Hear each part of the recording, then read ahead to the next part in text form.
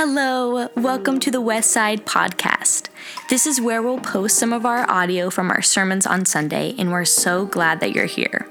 Westside's vision is to reconcile people to God through the grace of Jesus step by step. We hope you enjoy, and thanks for tuning in.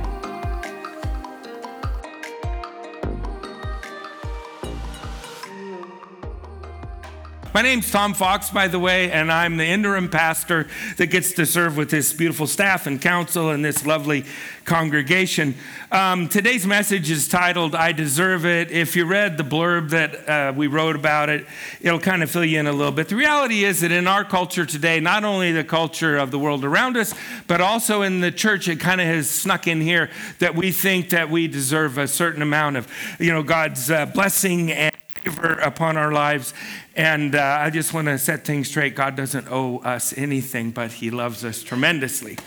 So a little bit about my life, a very little bit, because if I tell you too much, you probably won't let me stay as your interim pastor. But I will tell you this, that when I was about 8 years old, I thought it would really be cool to steal something from the local store. Because we had C7 Christmas lights. If you're under 45, you have no idea what I'm talking about. But anyhow, a C7 Christmas light's about that big, but they had C9 Christmas lights. Anybody know what the big ones were like? Yes. Okay, you throw the C7s in the air, they hit the ground, they go pop. But you throw the C9 in the air, it hits the ground, pop! So I stole this, unbeknownst to my parents, so I thought. And then we got home, and not only did I steal something, but I was kind of sidestepping the issue, and I basically lied to my dad, which was a mistake, and I could tell you all about that, but just know it was a big mistake. So here's the thing about that. Even though I was a young boy, and I could tell you all kinds of stories from when I was 8 till I came to know Jesus that you'd blush if I told you the stories. So we're not going to go there. But basically, as a young boy, at least in hindsight, I have learned this about myself, and that is that I am not only a thief, but I am a liar. Now, so I don't have to feel all uncovered all by myself up here. Have any of you ever stolen anything? Yes. Okay. Now, those of you that didn't raise your hands, since I know you probably did, so that makes you not only a thief, but you're a liar. So welcome to West Side, where all we want to do is make you feel good on Easter Sunday morning.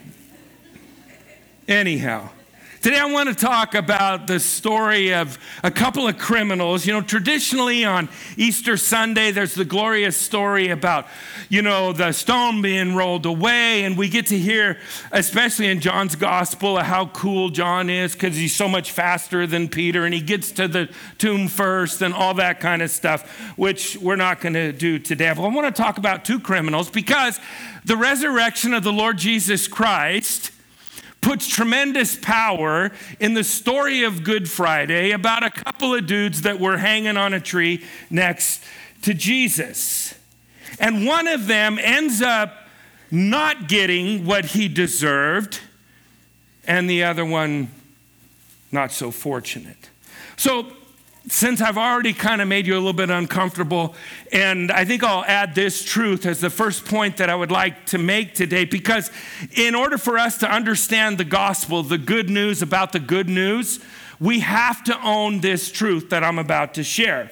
We are all guilty of breaking God's law or laws. Can I get an amen? Amen. All right, we're on the same team. So the example that I use to share with you about my early or middle childhood stuff, I stole, therefore I'm a thief.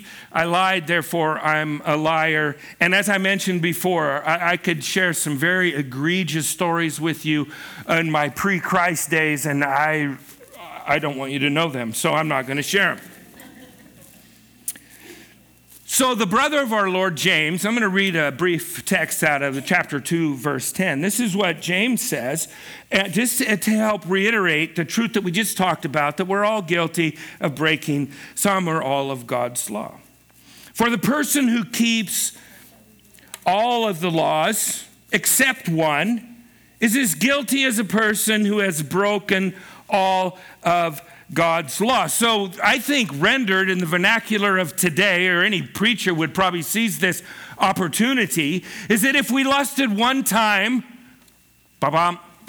if we stole one time, if we cheated one time, according to James, we are guilty as though we've broken the whole law. And the sooner we grasp the reality that the truths of our depravity, and I know you came for a word of encouragement, and it's coming, but the encouragement comes on the heels of us acknowledging that we don't have it all going on, that there's an element of depravity that we live our lives from at times. And then you all know the Apostle Paul and his words in Romans 6, verse 23. This is going to really excite us and lift us up, because he tells us the punishment or the consequences of this sinful tendency that we tend to live from. And he says, for the wages of sin is death. I promise you're going to be more encouraged in just a minute. Hang in there with me. So understanding this, if we own the fact that we don't measure up, we own the fact that we need help, and that we've sinned, and we own the fact, in reality, we really deserve death. But Jesus is in the business of bringing that which was dead to life, not just making messed up people a little bit better. Amen. That's it. Bring it.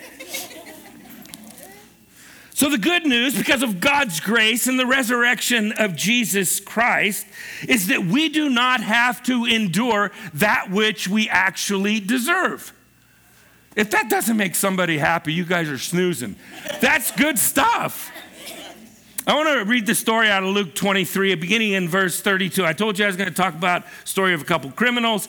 So Jesus is on the cross on Good Friday, and he's hanging between a couple criminals. Verse 32 says this: 2 other men, both criminals, were also led out with Jesus, or him, to be executed.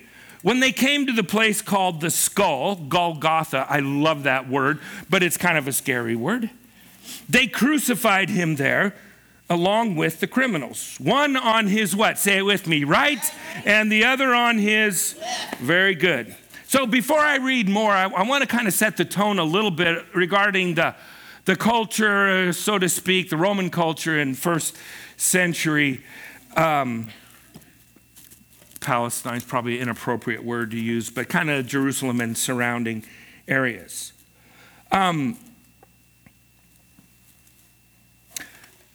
The Roman culture was one of great power and might and authority and abuse, and they had countless ways to execute people. They were masters at it. I mean, they were really, really gifted. In fact, this crucifixion, was the most expensive way to terminate somebody's life. It required 4 soldiers and 1 centurion. And it would literally take days in most cases. So you got all this money going out every day until the person dies, or persons die. And the Romans wanted to be sure, kind of like back in the day, they used to have these funky billboards, and then they came up with neon signs, and now they probably got these LED things that flash.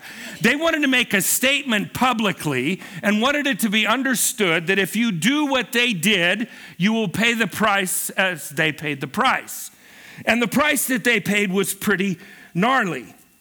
We don't know what the 2 criminals did. I know in some translations it says thieves, which would imply they just stole something, which they might have done that in addition to.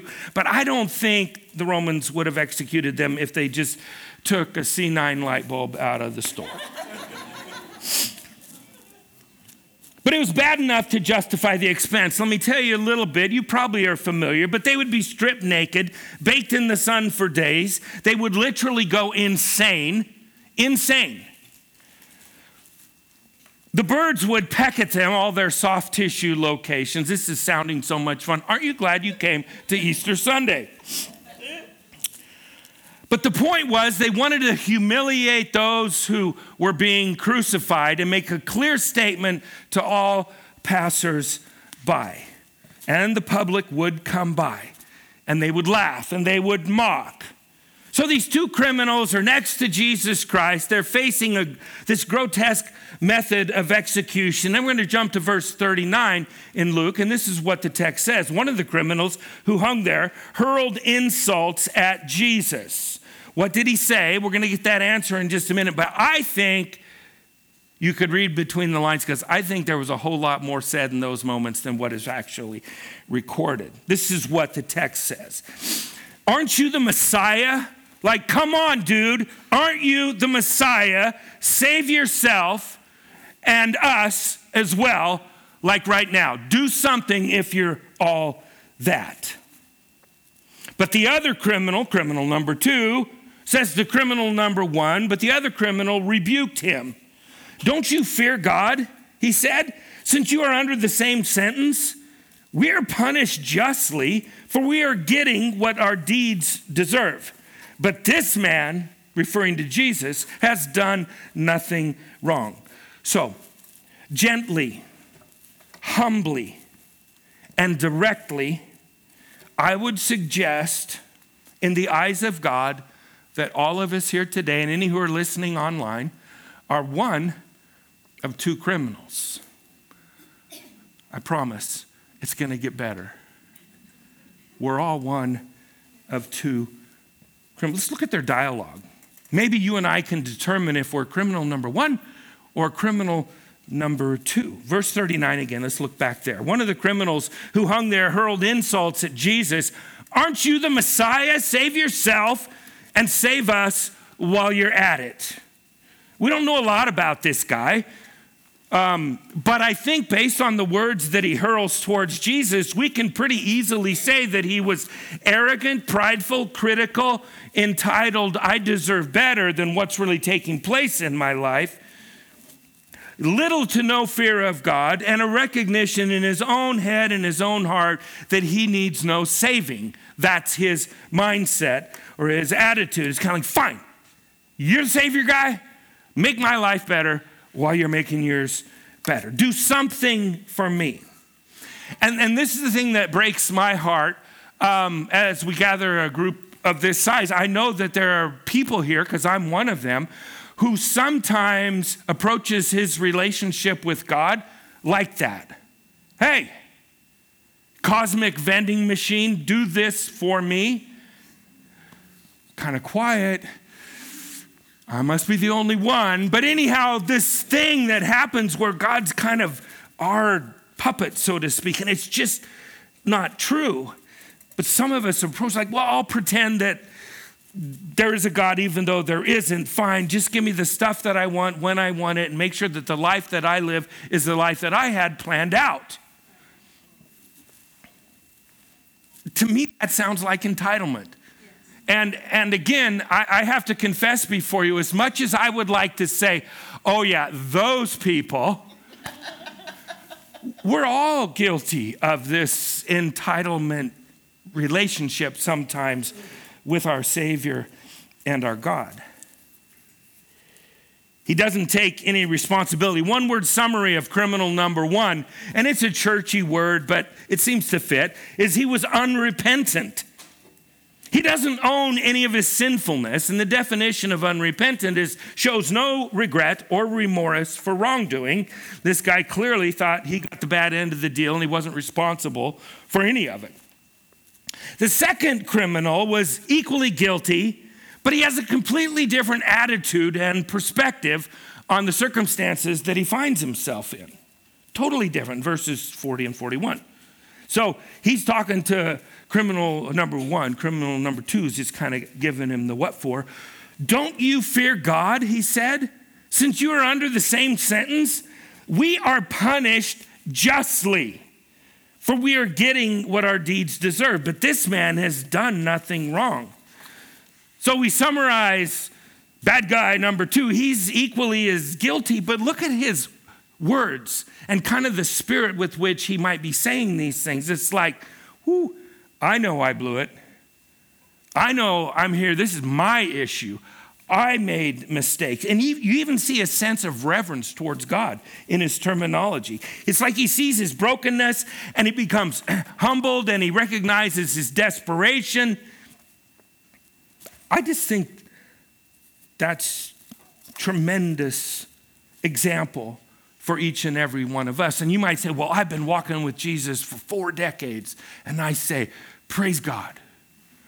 We can never leave the posture of reverent humility and deference towards the Savior of the world. We can't.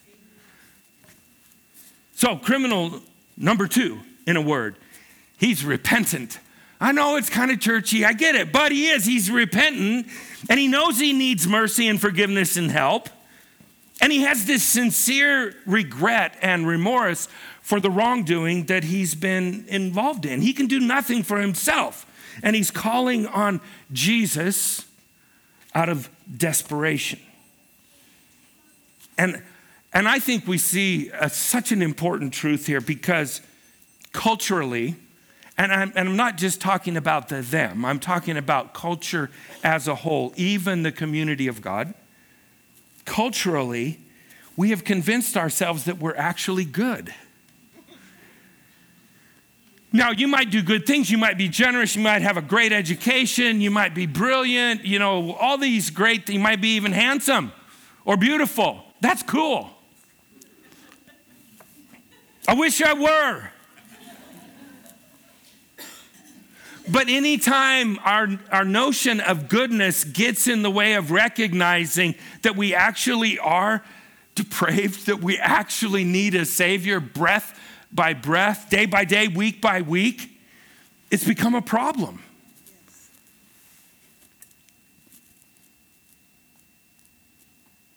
Well, don't you dare call me a sinner. That's the word for our state, our condition.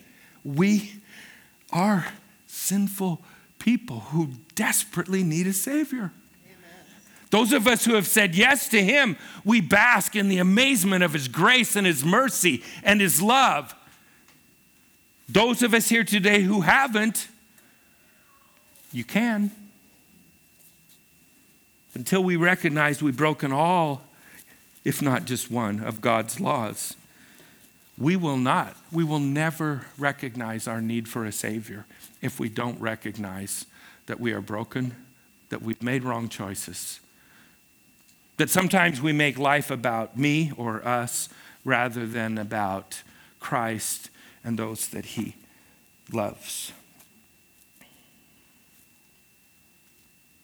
I think when we recognize and own up to the fact that we actually mess up a lot, and I deliberately didn't tell you all the things where I messed up because there's an abundance of them, and I know that you have an abundance of them.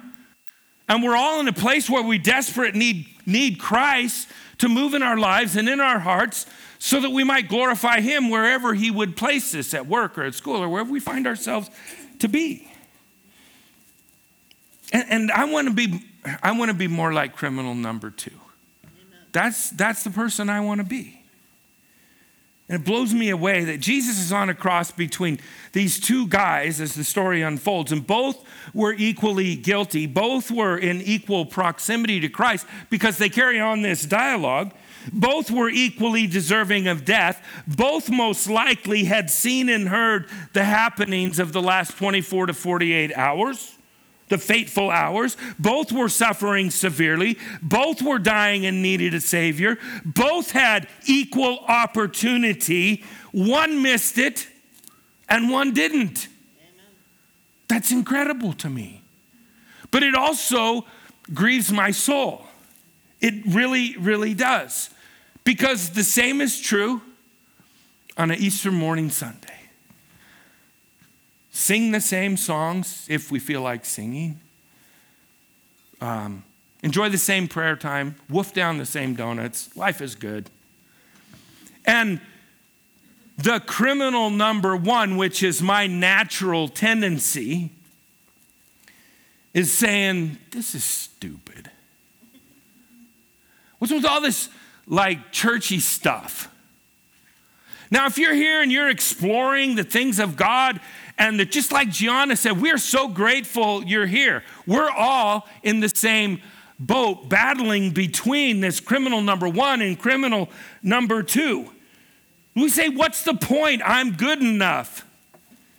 And very nearby, in the same worship service, maybe a chair or two away or a couple of aisles away, someone sings the same songs. In their mind, they're going, whoa, I have really messed up in this life. I am lost. I'm confused. I know that there's a God now because I've heard about him and I sense him in my spirit and in my heart. I know there's a God and I know that I am not him. There's this void, but the Spirit of God is moving. And those who are here today that respond to today's message or the presence of Almighty God in our midst, like criminal number two, it's crazy what God's going to do in your life. It's insane. He will forgive you. You will be put in his family. You will have eternal life. But this just isn't about having eternal life. This is about living a life today eternally with a commitment to lay our lives down for him. And here's the reality about the second criminal, every bit as much as it was about criminal number one. He deserved death, but Jesus gave him life. Can you picture that scene? And the only reason that scene, that scenario has power is because of what we celebrate today. He's risen. He's alive. I'm fired up. Let's go.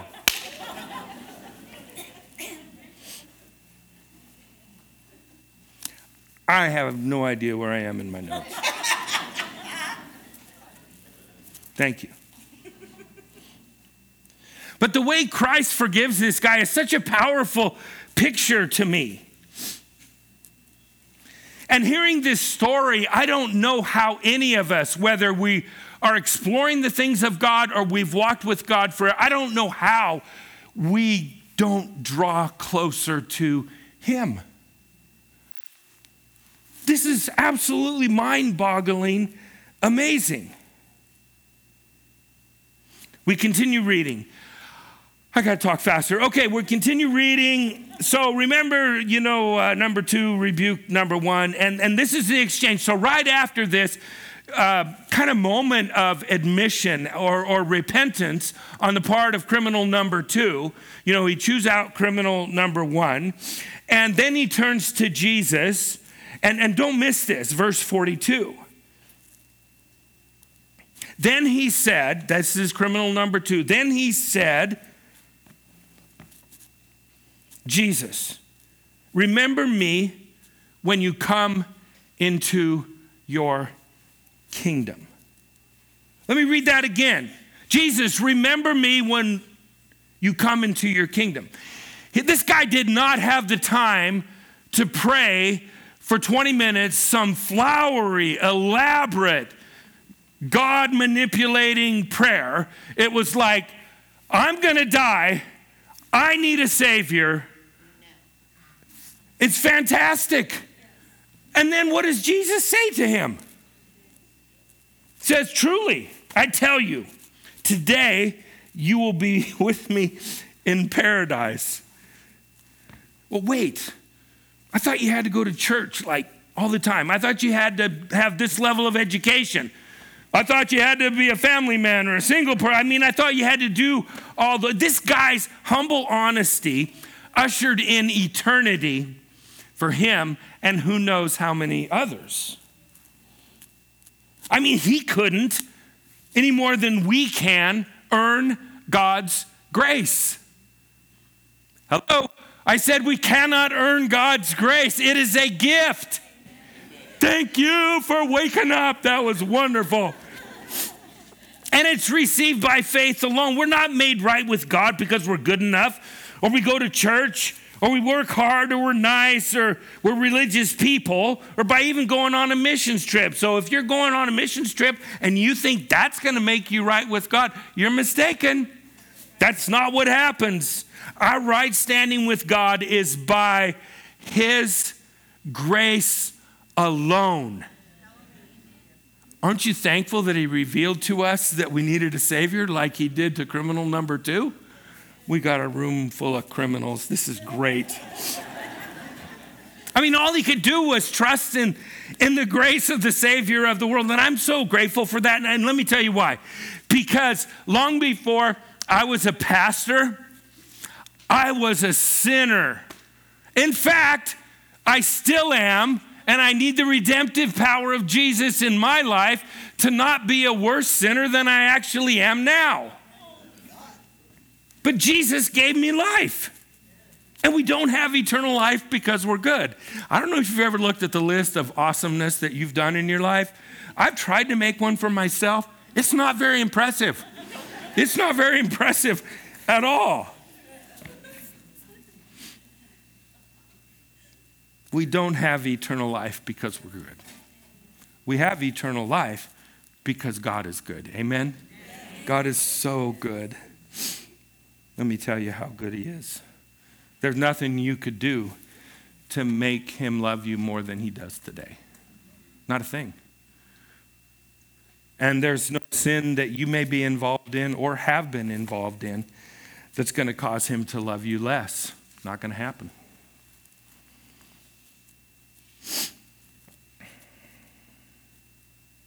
Think about the Savior's love for you, the Son of God. Instead of sitting on a throne in tremendous splendor, he's hanging on a rough-hewn tree. Instead of wearing like a golden crown of opulence, he wears a crown of thorns that put in so much pain into his body, and he dispenses so much blood. I mean, think about that. That's instead of being surrounded by servants, we see Jesus in the final hours, as it were, of his life, surrounded by thieves and criminals. You see, Jesus will do absolutely anything to apprehend any people who call on his name. He was innocent. And in the midst of horrendous suffering, Jesus declares, and I love these words, "It is finished." Say that with me. It is finished. Woo! Pretty soon I'm going to get excited. Did I mention earlier that I lost my place? Well, I just did it again. Okay.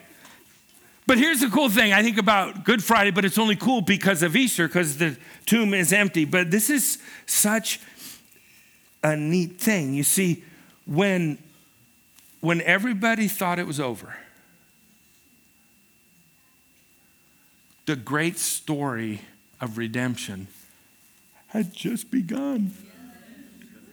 We're living in that story today. We don't deserve that either. He is so good to us. Thank you, Lord.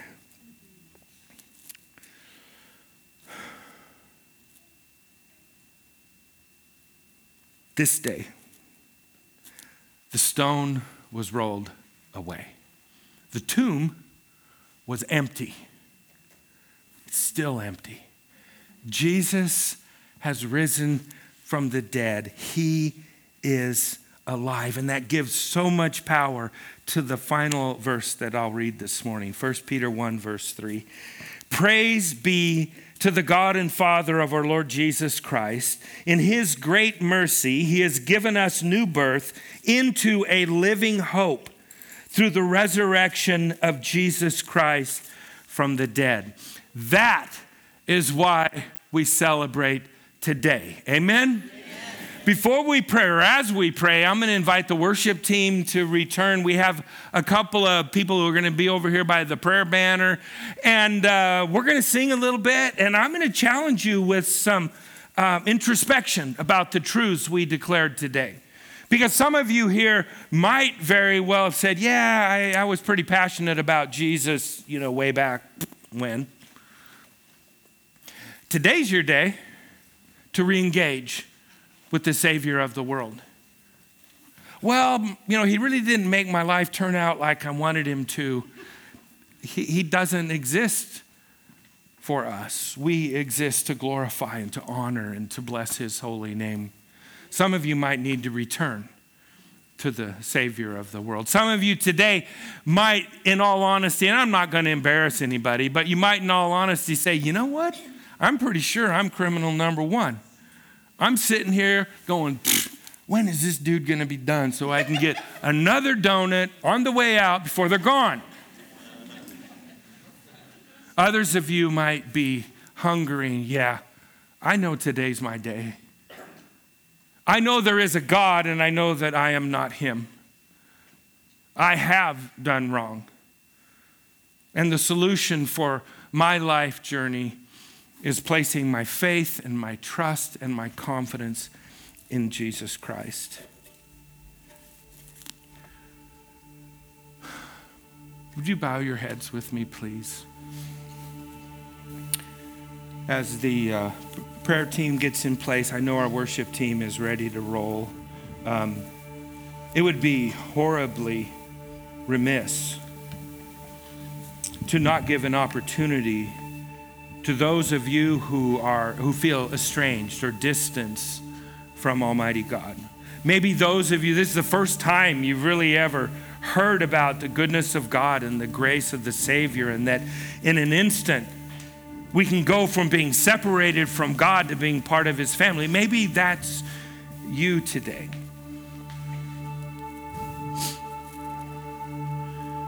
This is a private time. This is why I asked you to bow your heads and to close your eyes.